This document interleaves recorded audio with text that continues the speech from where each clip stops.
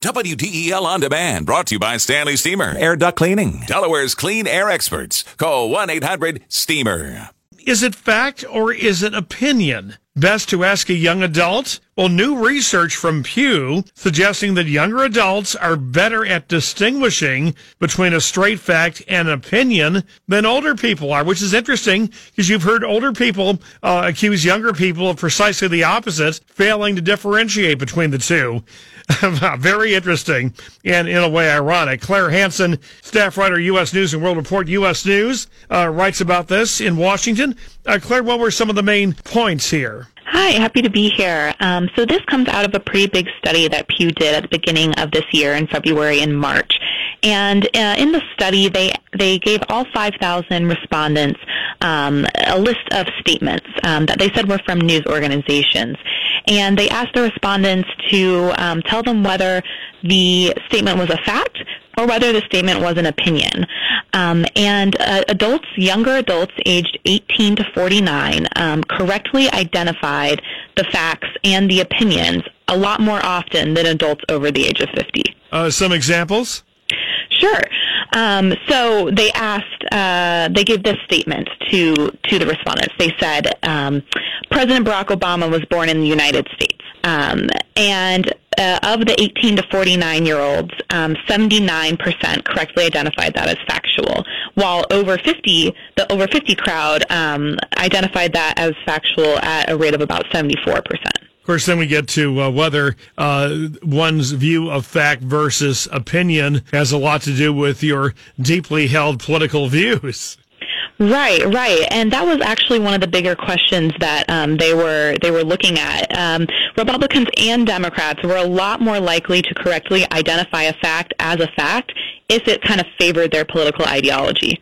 Why is that not a shock? Well, the interesting thing, and of course your younger generation, is it has been thought when a lot of young people get a lot of their news from social media platforms, not necessarily from what we would call the traditional media that does its damnedest to try to corroborate things before putting it to print or going on the air, that younger people would have a greater difficulty differentiating between the two.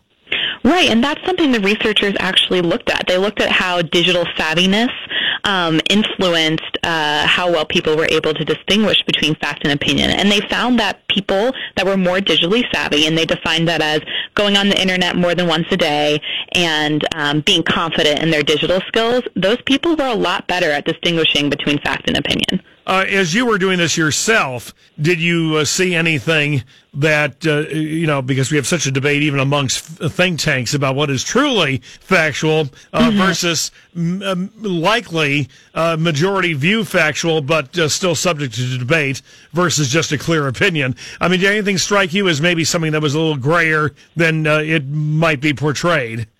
Sure. So they actually did include two questions in the questionnaire that were in that gray area, where maybe some people would say it was a fact or some people would say it was an opinion.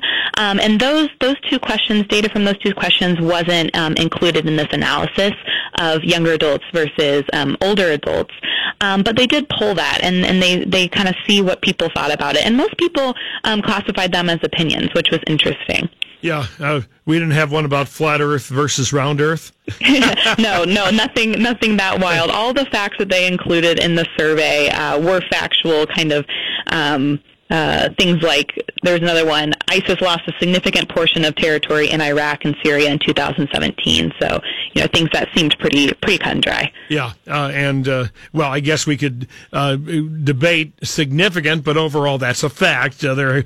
ISIS did suffer a lot. Well, the other thing, before we end this here, Claire, is just the idea, this is the sort of survey I don't imagine would have been done even 10 years ago. I mean, it reflects very much the contemporary trends in news media and politics that Pew would have felt compelled to even do this kind of a survey. I know, there's been a lot of rhetoric right now around the news media, and I think what the Pew researchers were really trying to get out here is measuring news literacy and seeing if people can identify the objective from the subjective. Well, we do a student journalist night here on WDL where we invite young people from high schools around Delaware and beyond. And we got into some of this and about whether there's too much reliance on stuff that just gets sent in social media.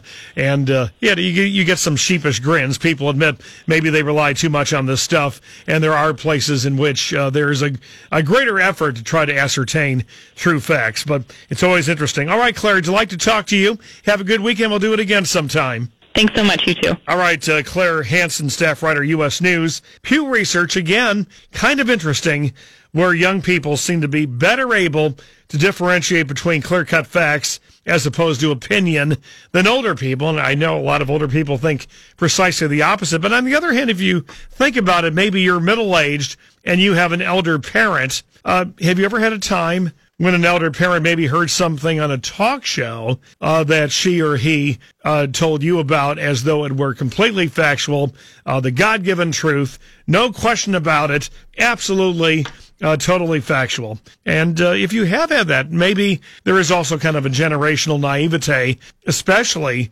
with people beyond a certain age, not to generalize, but you do have a little bit of that going on and in what we hear on the radio. And, talk versus news and everything else.